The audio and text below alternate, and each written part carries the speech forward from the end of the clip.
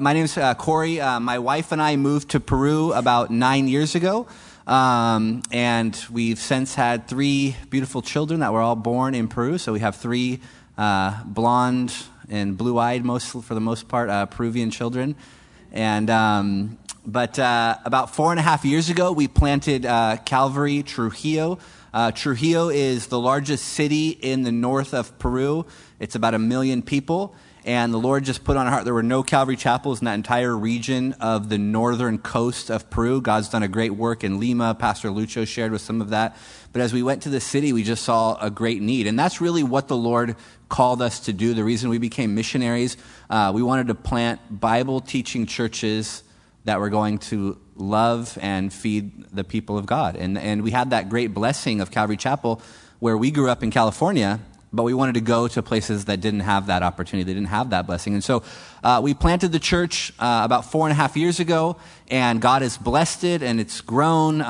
We now meet in a theater, and it's just amazing to see how God's poured out His Spirit. And then what happened was about 4 years ago, there was basically an exodus out of Venezuela, and a lot of you guys know what happened there. It's turned into kind of like another Cuba, and people were starving and they were dying because of lack of medicine and things like that. And so millions of Venezuelans fled their country just going anywhere, and we had 100,000 pour into our city, into Trujillo. And so what happened is our church that we planted for Peruvians now became a Peruvian Venezuelan church. And so our church today is about 50% Peruvian and 50% Venezuelan. And what also happened was God brought us young people who had gone through so much, and they were just ready to have God and His Word. They were just so hungry. And we began to disciple some of these young people, both Venezuelans and Peruvians, and they just said, we want more. We want more. And I said, well, I could send you here or there or whatever. And they said, we don't want you to send us anywhere. We want you to do it. And I said, okay. And so we started a discipleship house, kind of like old school Calvary Chapel, where they all lived together and they had their jobs and they had Bible studies and prayer meetings, and we had discipleship stuff going on. But they were still working, but they wanted more. They wanted to go and do the work of the ministry. And so we decided we were going to start, a Bible Institute. And then, by God's providence, I ran into Gerald Hagerman, and all of that turned into Calvary Bible Institute Peru. So now I pastor Calvary Trujillo, and we run Calvary Bible Institute Peru. I actually had to leave early, but yesterday we finished our 5th semester as Calvary Bible Institute Peru. And we have graduated, let's see here, our last graduation we had 9 Peruvians and Venezuelans, and we have probably 10 or so coming up in this next year. And out of that, we have started a Bible study with one of our Venezuelans. He's got about 25 people that come to his, and we're going to probably officially launch that as a new church plant, mostly Venezuelans. At the end of this year, we have another group that another one of our Venezuelan young people has started. He's got about 30, basically middle school and high school age kids that he's discipling in another city next door. We're going into the Amazon jungle later this year, and our goal is to start up a training center, training indigenous pastors, and have kind of an inroad into the Amazon jungle. We have a prayer group in Panama. So really our heart is to go and preach the gospel, to raise up the next generation of leaders and pastors and missionaries, and then train them in the Word and send them out to plant churches and multiply the work. And it's really been amazing. Throughout the pandemic, we started full-time Bible school February of 2020. And then the next month, the whole country shut down completely. And, everyone was locked down, and we had all of these. We had Peruvians and Venezuelans, and my wife and I and our family, we moved in, we got this building, and we were all living in the same place, and it was kind of like Noah's Ark just sealed us all in.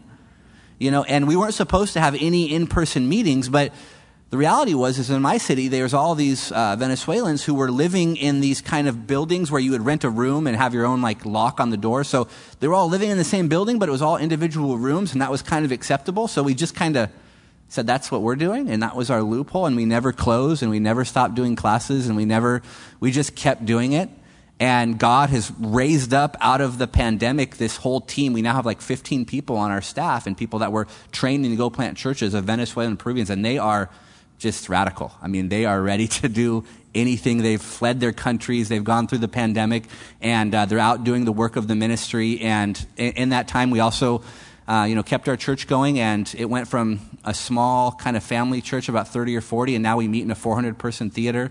And we've baptized a lot of people this year. And anyways, it's just all a work of God's grace. So please pray for us, because that's our heart. Our heart is to go and raise up the next generation of Latin Americans and to send them out to multiply that work and to plant churches throughout South America. And it's been just amazing to see people that we have evangelized or met and watch them grow and develop into these people who want to go out and fill the Great Commission. And so it's an amazing work. If you'd like to get involved, first and foremost, pray for us. Please pray for our leaders. Pray for these new church plants, that God would give us the grace and the faith to continue to take steps forward.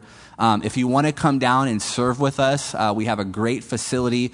We have a half-acre campus about 5 minutes from the beautiful beach town. We're actually like an hour from the longest left-hand wave in the world, so it's a great place to come and visit. Senior pastors, assistant pastors, if you guys want to come and teach the Bible, we'd love to have you come down and pour in to these Peruvians and Venezuelans. We have Peruvians, Venezuelans, Bolivians, Colombians, Mexicans, and Americans all at our campus, so it's really started to take off. So just pray for us that will continue to go forward, and yeah, it's just a move of God's Spirit, and we're blessed to be a part of it. So thank you.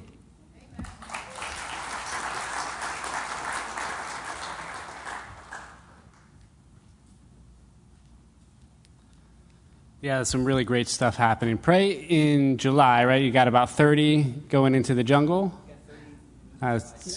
Reaching out to some indigenous peoples in there. So pray for that trip coming up. See what doors he might open there.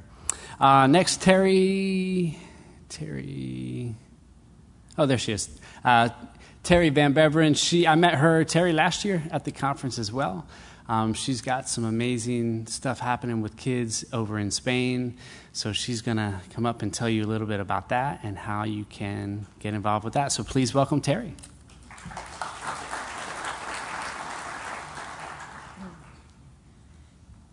It's a privilege to be back with you this year after last year. I think I'm the only woman this year. Going to get some more women involved in this, Steve. But God is good. God is good. My claim to fame is actually that I was born in Lower Bucks Hospital. And then I was snatched away to the Amazon, where my parents went to be missionaries when I was not even 2 years old. So I've lived in Brazil, Venezuela, Guatemala, and now I've been in Spain for 17 years. Of course, I'm only 20 years old. So God does a lot in a remarkably short amount of time, doesn't he? So let me tell you a little bit about what we do in Spain. Could we have that some PowerPoint slides? I tend to speak quickly, and this will give you a little more time to process, and it keeps me on track. Our ministry is called Descubre. It's a learning center in the greater Madrid area. Maybe they fell asleep back there. Okay. Our ministry has to do with education, shaping the minds of youngsters who struggle to learn. It's evangelistic in nature. We're what you consider a marketplace ministry, so we're doing something that legitimizes our living there in Spain, while at the same time just looking for opportunities to engage people with the gospel. As Pastor Rick said this morning, it's to open their eyes because, as you know, Spain is a dark country in terms of their understanding of the gospel, the truth of who Jesus is. Jesus is their next-door neighbor, or the little boy that goes to school with them. Why is Jesus unique? And so we look for opportunities to share that. And we call ours a creative access ministry. What does creative access mean? It's that we have access to professionals, to families, to children who may never set foot in a gospel-preaching church or might never open the Word of God or find their way to God. So we live and move among them as normal citizens, or as normal as we can be. And obviously we're different. We're unique. They no longer ask me if I'm American. They say, where is that accent from? So that's a good thing. I'm going to pull up something here. Just a little statistic about Spain. We're still on, this is good. 8,124 towns in Spain. 92% of these towns do not have an evangelical church. So, and actually, I'll just go ahead and use this as an invitation. There's a website called Pray for Spain, and they invite you to adopt a town and pray that the gospel witness will come to that town. And our church is one of them, the ones who are really actively pursuing going to these towns with evangelistic crusades, evangelistic trips, ministry trips every summer to intentionally see God sow the seed of the gospel in those towns. And I'll come back to that in a minute. So Descubre is the name of our ministry, and Descubre means discovery. So we hope that not only will our kids discover new learning strategies, new ways of thinking, new abilities that they don't have and that keep them from being unsuccessful in school, but ultimately new life in Christ. We hope and pray that that's what they discover through our office. So number 2, slide 2. So I work with my colleague Sherry. We're both single gals when we get to our age, right? We're both educational therapists, former school teachers, educational therapists, and at our center, which is about 3 blocks from the center of our town of about 7,000 people, we provide diagnostic testing to help families and kids understand what is the problem or what are some of their barriers to learning. And then we provide intervention, some strategies for them, some techniques will help them to build their ability to remember things they see, remember things they hear, to process language, their focus of attention, ADD, ADHD, processing speed, things like that, to help them be successful. But over and over again, I hear kids say, even ones that I had worked with before, I never understood the Bible. If they can't understand what they read, how will they ever understand the Word of God? And so, to me, one of the greatest privileges is to have those kids practice their reading skills from the Bible. And I've never had a parent say to me that they didn't want me to use the Bible for that. I always ask ahead of time. So sometimes we're looking for diphthongs, sometimes we're looking for consonant blends, and sometimes we're reading for comprehension, which means I get to make sure they understand what they're reading, right? And that's the whole point of the gospel and of reading the Word of God. So the third slide shows you a picture of our town of Camarma. It's a village of about 7,000 people, about 10 miles east of the capital city of Madrid. So we're really strategically placed. We don't have a large population to work with there, but God has expanded our influence. A number of our families come from the north of the city. We're looking at the possibility of opening a satellite office that's closer to them, a little more accessible. And this year, as a result of COVID, we started our first teletherapy student. We actually have a student in Turkey. And a couple times a week we connect with him and work to help him build his learning skills. The next slide tells you what we believe besides what we believe about Jesus. But we believe that all students can learn. And that's a message that they don't hear in their schools, that they're all capable of learning. We believe that given the right conditions, right expertise, the right strategies, that their brains can be modified and they can be successful. So it's never too late. We believe that they can learn at all stages, which means that sometimes we have adults coming to get help from us as well, and it's never too late. So adults and children alike can become efficient learners as we sharpen our cognitive systems. And I believe that in the world in which we live, that's even more and more important. That we know how to think, that we know how to evaluate, that we know how to ask questions and how to wonder. So as we're developing efficient thinkers, efficient learners, we're asking God to illumine their minds and their hearts to respond to Him. So reading His Word and understanding if the Bible, that's the key. A lot of our kids know about Jesus, but they don't know Jesus. And to me, my goal is that they recognize that Jesus is a personal friend, someone that they know and that they can talk to. So our objectives as far as being there, they don't know that we're there as missionaries. We're kind of undercover. That's what I was talking about with creative access. We want to become so immersed in the culture and the fabric of our community that we can demonstrate a life of faith, earn the trust of our friends, and show Jesus' love. If you sign up for my newsletter or get any communication from me, we talk about our official and our unofficial ministry. Our official ministry in our community is the Learning Center, but there's so many other ways to connect with people. and we do that. But primarily in the Learning Center in the office is to empower children to learn so that we can engage their families with the gospel. When I I'll show you some pictures so that you actually have, they say a picture's worth 1,000 words, so let's go through the next couple slides rather quickly of our kids and different learning activities. God provided a very gracious office space that we rent, and so we have some places for trainings and groups, and then we have a couple private offices as well. I think our kids really feel loved and cared for there because it's a place that where they know it's put together for them. And parents can sit and observe, or they can leave their kids and go across the street and get a manicure or pedicure while we take care of their kids. But we work with the parents too. Teamwork is very important to us, that we're working with the parents and working with their school staff. So the public school in town now refers kids to us as well, not because they know us personally, but because they see the results of the work that we do. So we're sowing seeds in Spain, and that reminds me of a passage that was such an encouragement to my heart this morning as I was reading in 2 Corinthians. It's a ministry of reconciliation that God has given to us. It actually starts back with 2 Corinthians 5. I'm just going to read some excerpts there for the sake of time. But we are well known to God, for the love of Christ compels us, because we judge thus, that if one died for all, then all died. And he died for all, that those who live should live no longer for themselves, but for him who died for them and rose again. Just recently, after Holy Week, I engaged some of my students in a discussion about what was Holy Week all about. And they were very unclear. Well, Jesus dies during Holy Week. I said, oh, does he die every year? Maybe. They do the procession every year, so maybe every year he dies. Well, then, is Friday the most important day of Holy Week? No. What would you consider to be the most important day of Holy Week? I don't know. Well, did anything happen on Sunday?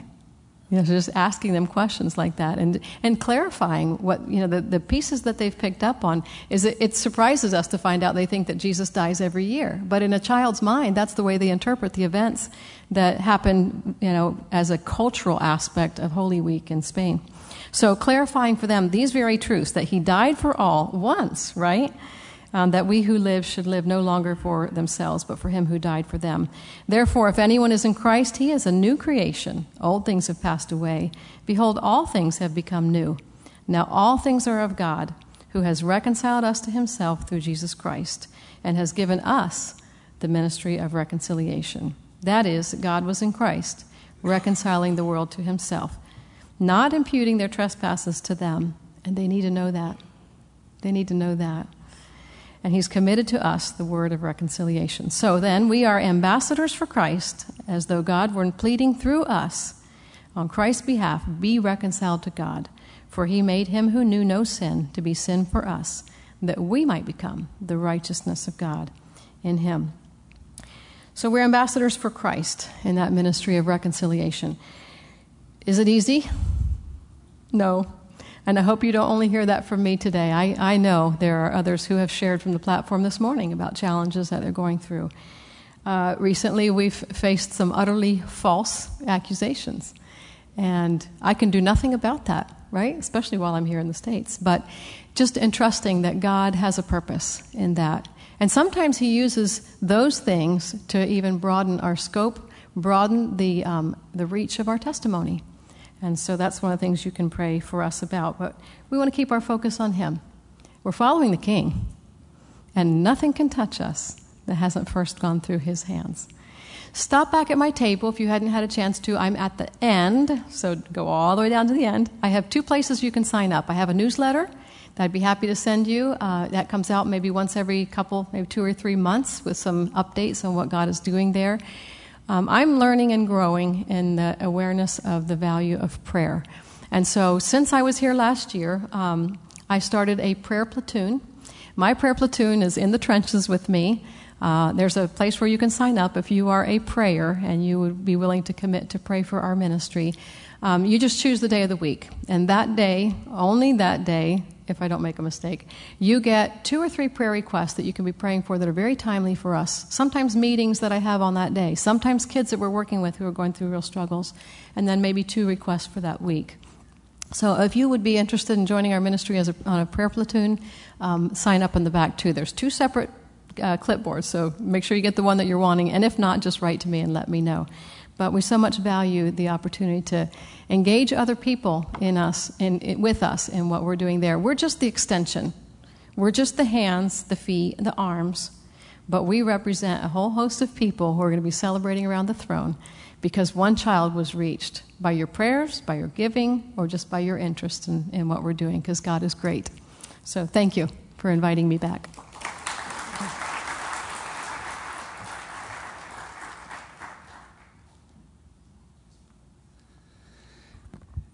And I agree that the females are underrepresented here at the conference. That was not intentional. It's the largest demographic of people that go on the mission field is the single female. So I have to do better. Next up, Pastor Craig, are you here from the Rock Ministries? Okay, here he is. So Craig's another sort of local guy doing some amazing stuff down in Kensington. If you're familiar with the area, you know the type of work that he's involved with. But just, fantastic ministry overall. We have a great relationship with them, but lots of ways, again, for you guys to be involved. So Craig, why don't you come up and share a little bit?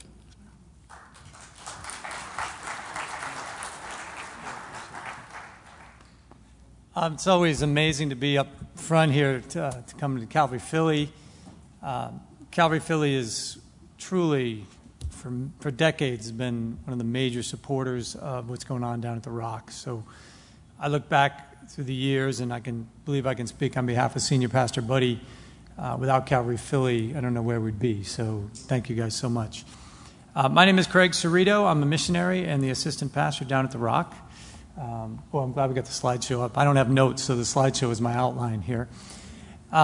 We are an inner city ministry, and you can kind of get a look at our main building there. We're right into the L tracks. Doesn't get more urban than what we are. It's just like the classic urban environment. It's really pretty cool.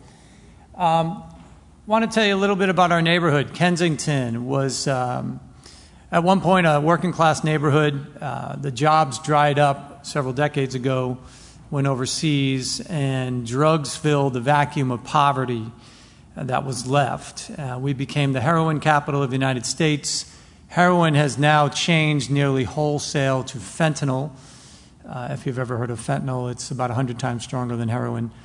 Our entire neighborhood is an open-air drug market. We're perhaps at the moment the most infamous neighborhood in America.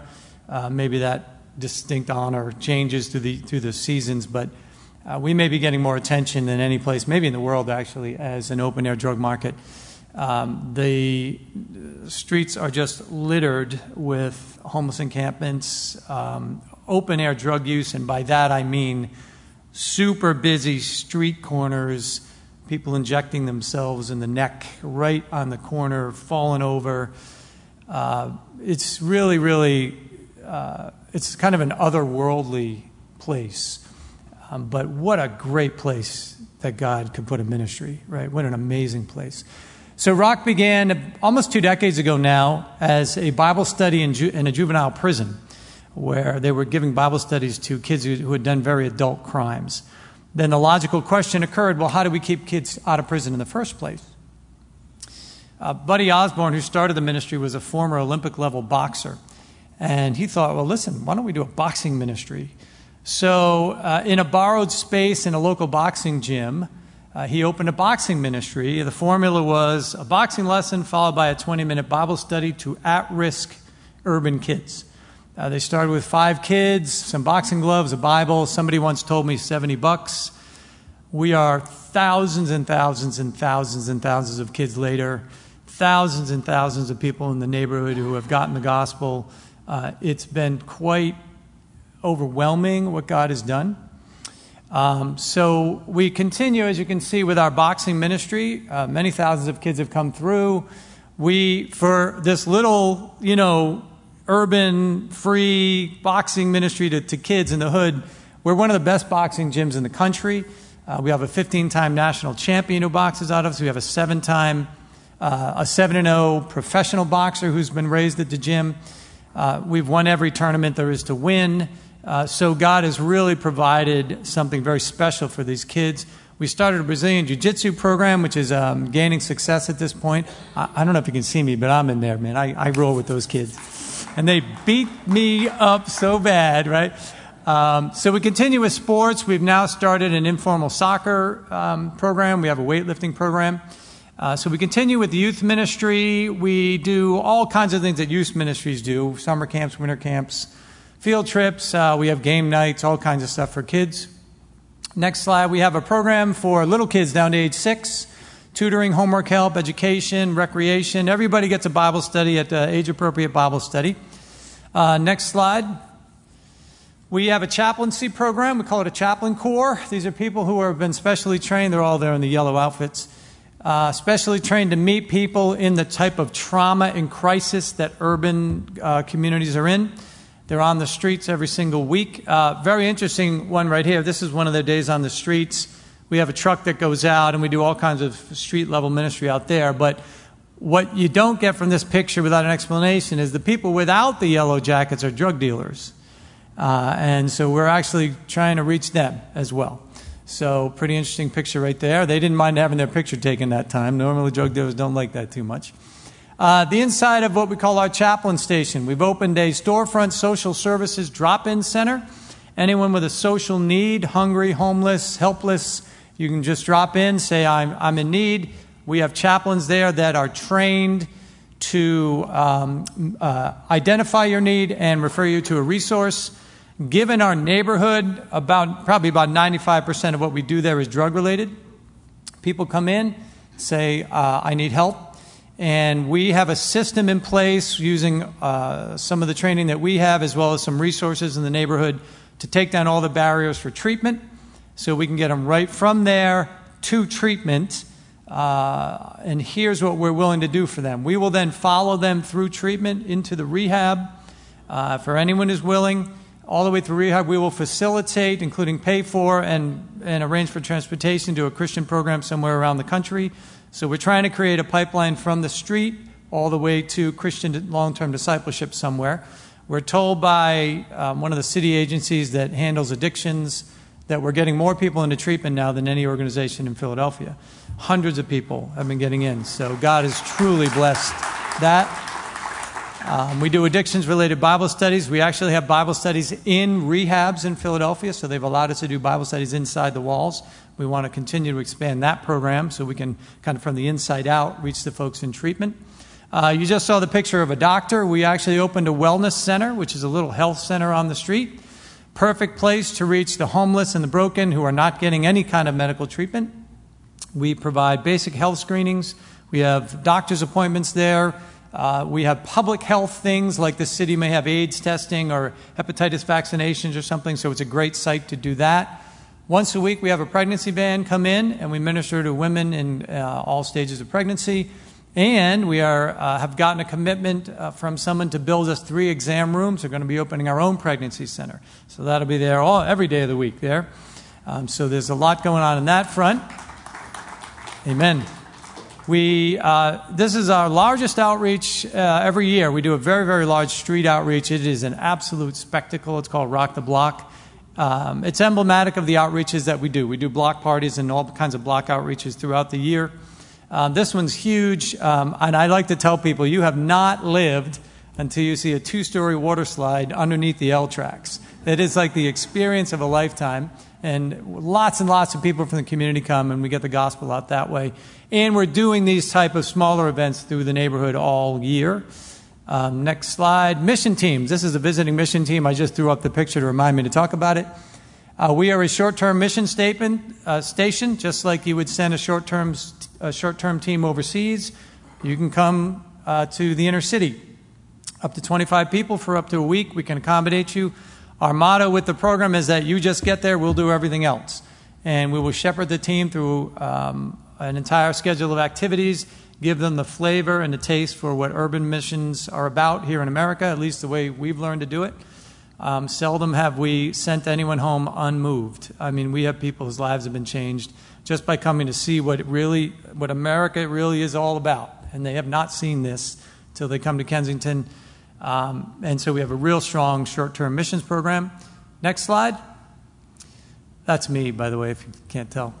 We have a School of Urban Ministry. A couple of years ago, we opened this up. We realized we crossed some sort of invisible line where we felt like we had gained so much experience, we wanted to start sharing with others. So on our hearts is to see Christians deployed in inner cities around the country, because America, as you probably are getting a taste for, is now a mission field. And the inner cities is ground zero for the crises that's happening all over. So we want to see missionaries in every inner city in America. So we have a program, a 9-month program, where they come live with us. It's a Bible curriculum plus courses on things you're not going to get in seminary, like how drugs are dealt and like how to deal with bed bugs and rats and things that your local seminary is not going to teach you. As well as day one, you're an urban missionary. So we prepare you to deploy you to other urban cities. This is just a kind of a collage picture of our missionaries. Years ago, God started to speak to individuals and families, and some of them literally heard his voice saying, you're going to be a missionary in Kensington. And we now have a bunch of missionaries stationed around the neighborhood where they will secure a home in the neighborhood. They will witness and minister to their block as a missionary. They'll also serve at the Rock. And so we're kind of like a mission station. And it's incredible what has been. I could tell you a story. I'd be here for the rest of the day telling you what God has been doing through the missions program. So just like a mission, some of the missionaries you've heard overseas who received the call, we're actually finding that people are receiving a call to inner city America, and we have been blessed to be sent some of those people. Next slide. We're also a church, by the way. We did plant a church about 10 years ago, Calvary Chapel of Kensington, Senior Pastor Buddy Osborne, who was the founder of the ministry. Great church in one very interesting respect. We are the most ethnically diverse neighborhood in Philadelphia. So we have like a rainbow of colors. And it's kind of what we call a whosoever church. So you've got the person who's driven in from the suburbs sitting next to the guy who's homeless. And it's really, really, it's just so cool, to be in that kind of church environment. And we just happen to be in a geography that kind of facilitates that. So it's fantastic. Next slide is my final slide. The next big project, which will be the biggest thing the Rock has undertaken since our opening, is this. We're just in the process of purchasing this building, which is a warehouse-style building. We have continued with youth ministry since we opened the doors. And however, everything that we do is kind of multi-use. All of our space is multi-use. We don't have a designated space for much. This is going to be a youth center for the kids of Kensington. The whole building is just going to be for them. We're going to call it the Rock Factory. We will not be emphasizing sports. We'll continue our sports ministries in our current facilities. This will be something entirely different, and we believe we can reach thousands more kids this way. You imagine walking in and there's a rock wall and, ping pong and all kinds of other activities that kids might like. Also, we're hoping to do life skills training, job training, things like that, to reach a whole nother set of kids. Every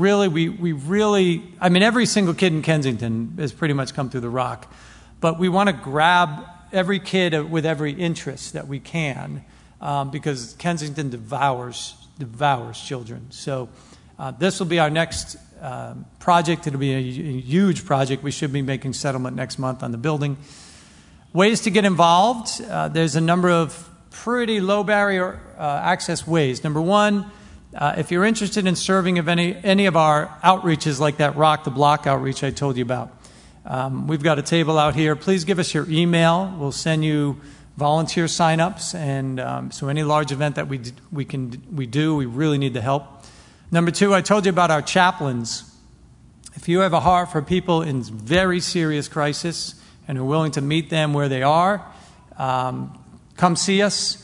Our chaplains meet minimum once a week, and they're sort of on call for a variety of reasons. So if you kind of have a heart for neighborhoody stuff and people in crisis, please come. Bear in mind that we are opening a youth center.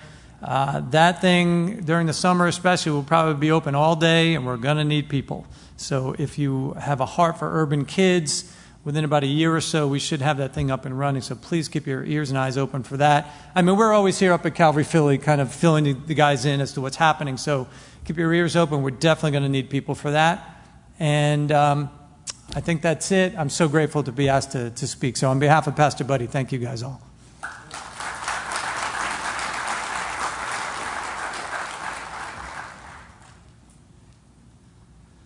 Amen. There really is some amazing things happening there. Steve, Pastor Steve, if you want to come up. Vickery, see you around. There he is. So Steve is one of the pastors at Calvary in Oxford, England. So he's going to come up and just tell you a little bit about what's happening at his church and in the country there. Put him right next to the guy from France. I saw him fighting earlier. I don't know what's about.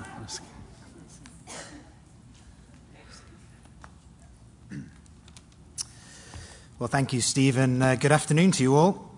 What a joy it is to be with you today. I appreciate the invitation. It's a blessing to be here. As Steve said, my name is Steve Vickery. I pastor the Calvary Chapel in Oxford, England. Oxford is a relatively small city, less than 200,000 people, right in the middle of England, about an hour outside of London. It's famous for its university, which has been there for about 1,000 years. And it's also quite famous for a lot of church history. If you know your church history, you may have heard of men like William Tyndale and John Wycliffe, who studied and were teachers in Oxford. You have the Oxford martyrs in 1555, at the time of the Reformation, who were burnt at the stake for standing up for the truth of justification by faith. If you go to Oxford city centre now, you can stand and go to the church where they were tried and found guilty of heresy. You can stand on the very spot where they were burned at the stake. The history is still there, and it's marked in the city.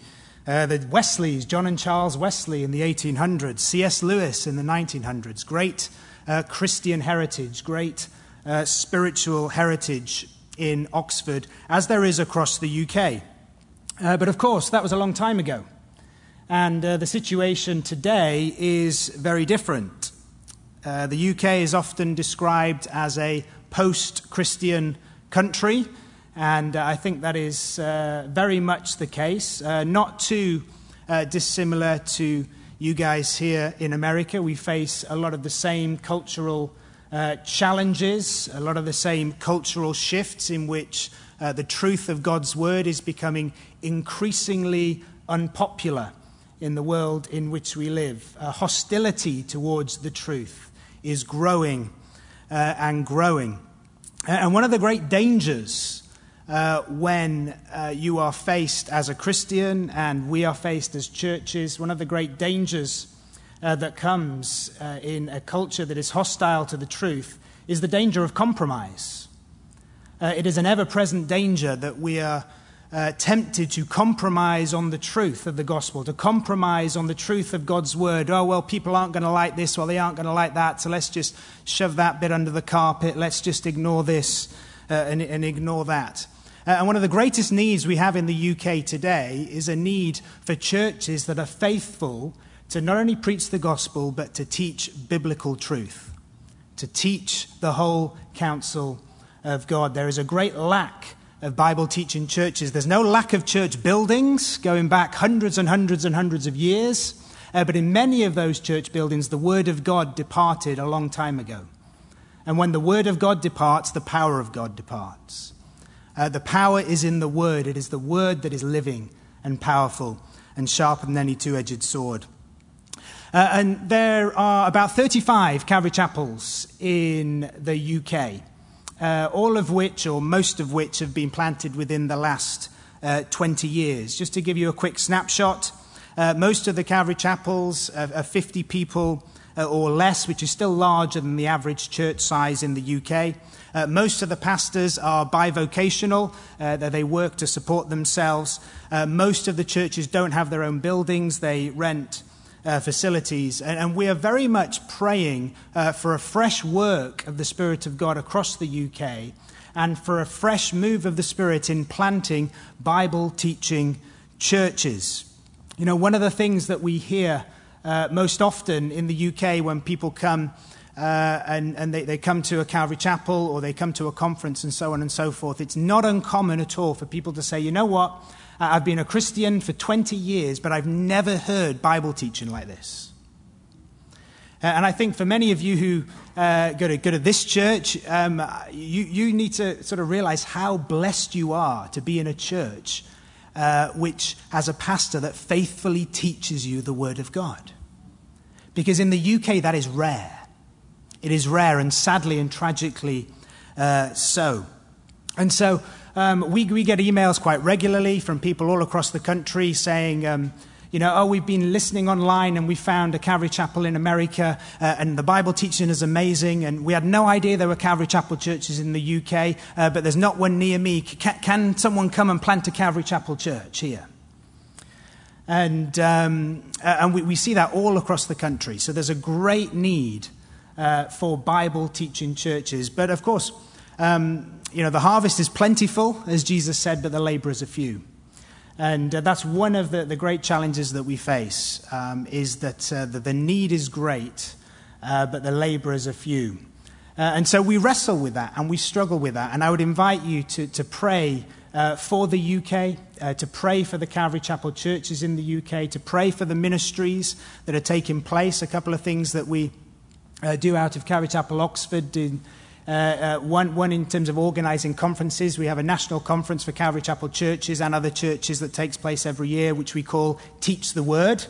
And the main purpose of that conference is to teach the Word and to communicate to people the importance of teaching the Word.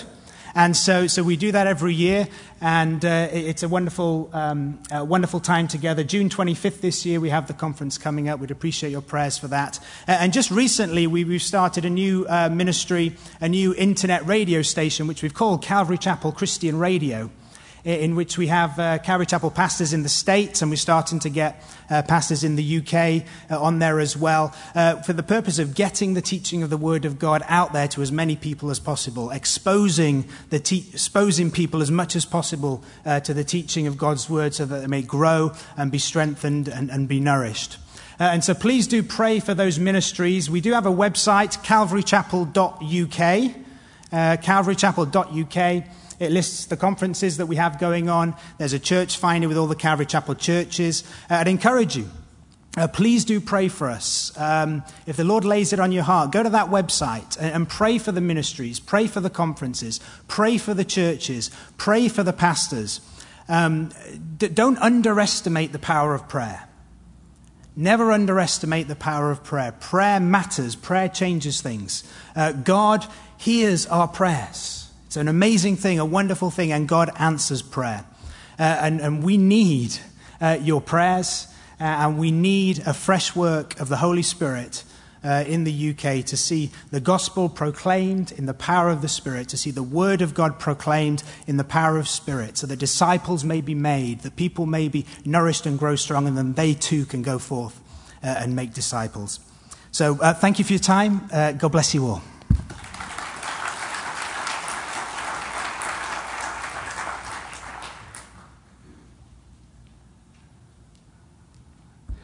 Next up, we got Pastor Denny Barger, somewhere.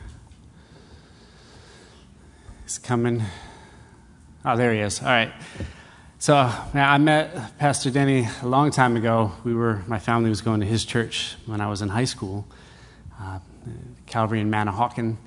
Since then, haven't seen him much over the years. We were overseas, and he was overseas, and he's back in the States now, but he still is reaching out a lot to areas in the Middle East with some medical stuff, the ministry called Dreams Alive. So Pastor Danny's going to share a little bit about how you can get involved with that.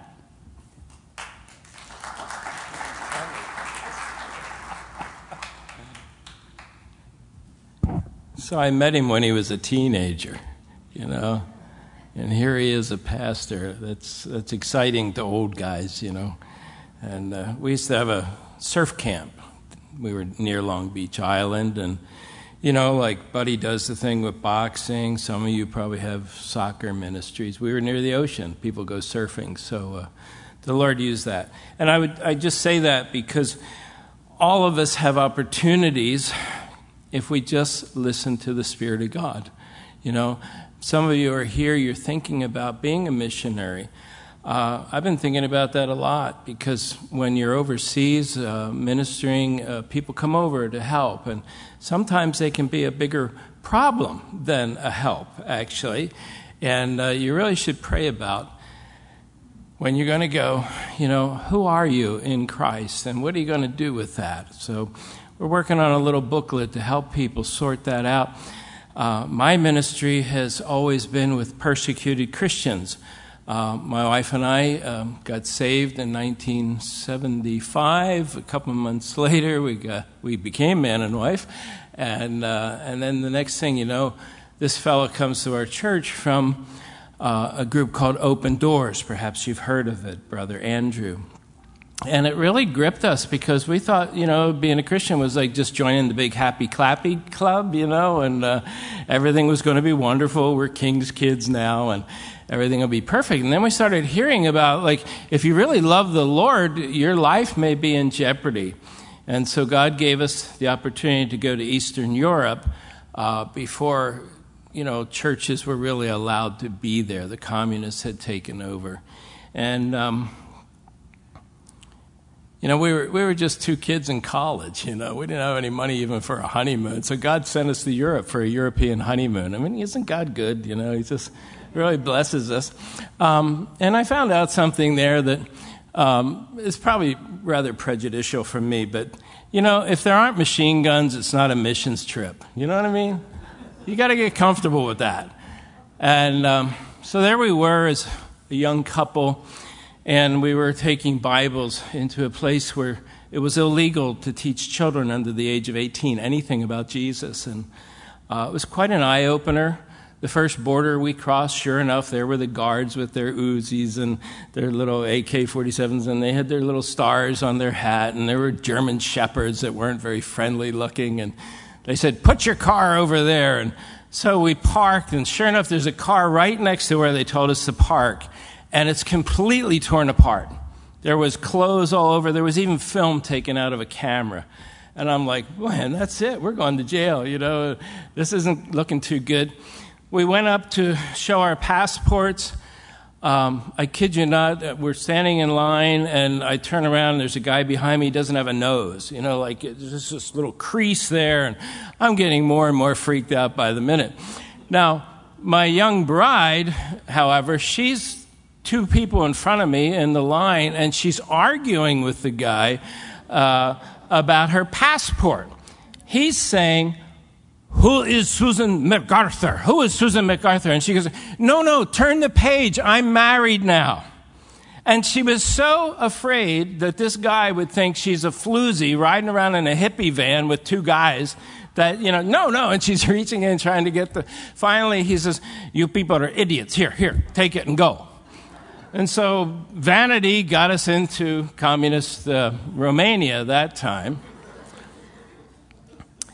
And what I want to share with you is the next trip we took. And this is a long time ago, but it really stuck with me.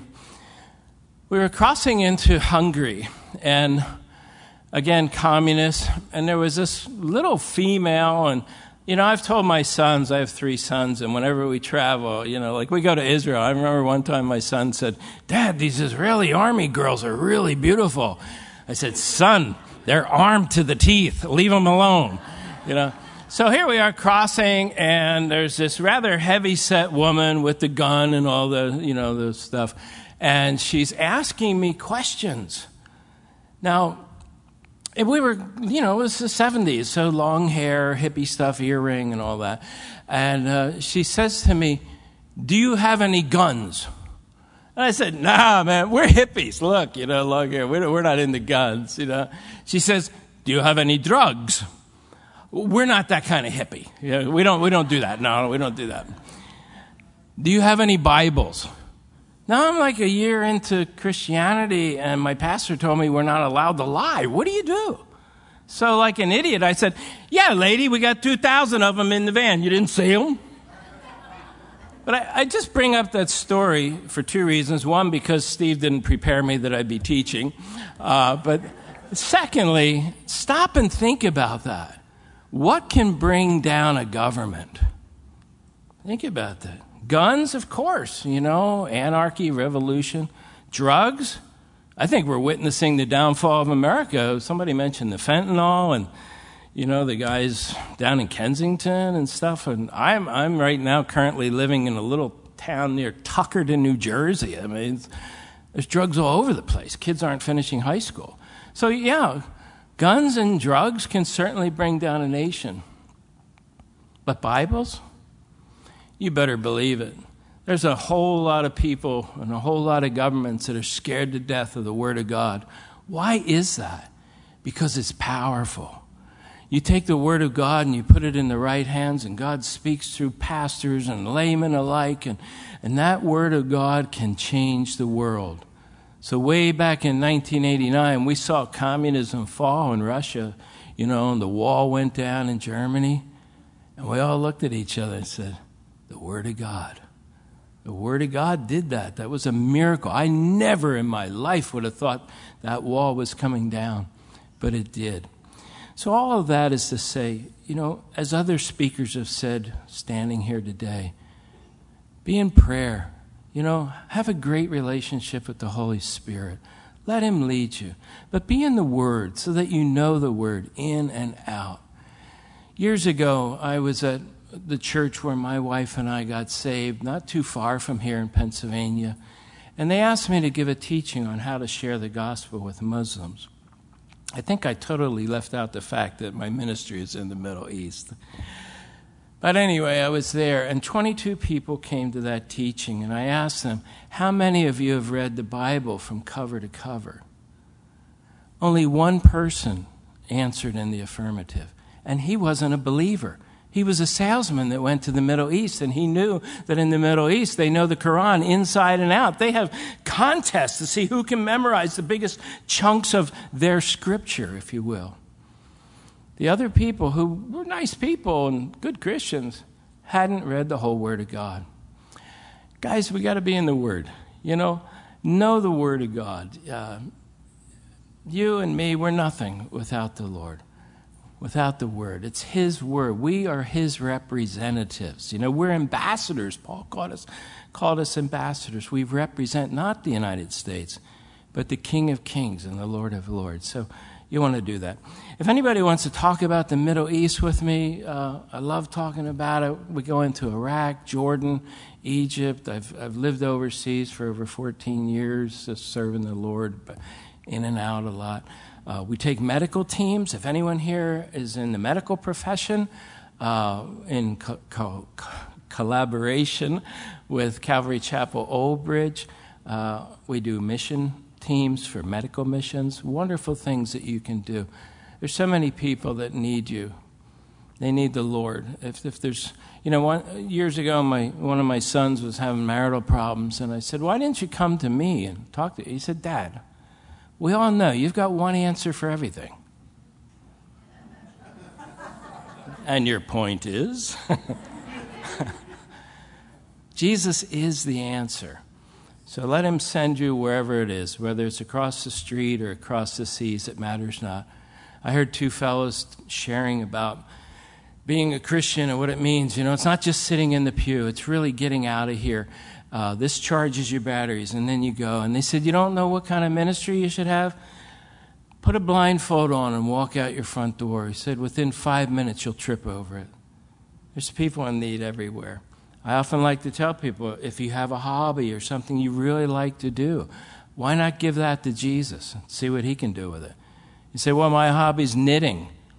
There are knitting clubs you can go to. Your hobby's reading books. Go down to the local library. You can have a book club. And, sooner or later you get the opportunity of telling people about your good friend Jesus. Okay? That's all I got for you. Come back to the table. We can talk about guns and machine guns and dogs and all that fun stuff. But just stay close to the Lord. And by the way, if you're not doing it here, please don't come overseas. Because the missionaries got a lot of work to do, and they really don't have time to train, folks that aren't doing it here. So bloom where you're planted, get going, see what the Lord would do with you here. And then if His Spirit speaks to you, hop on a plane. Well, God bless you.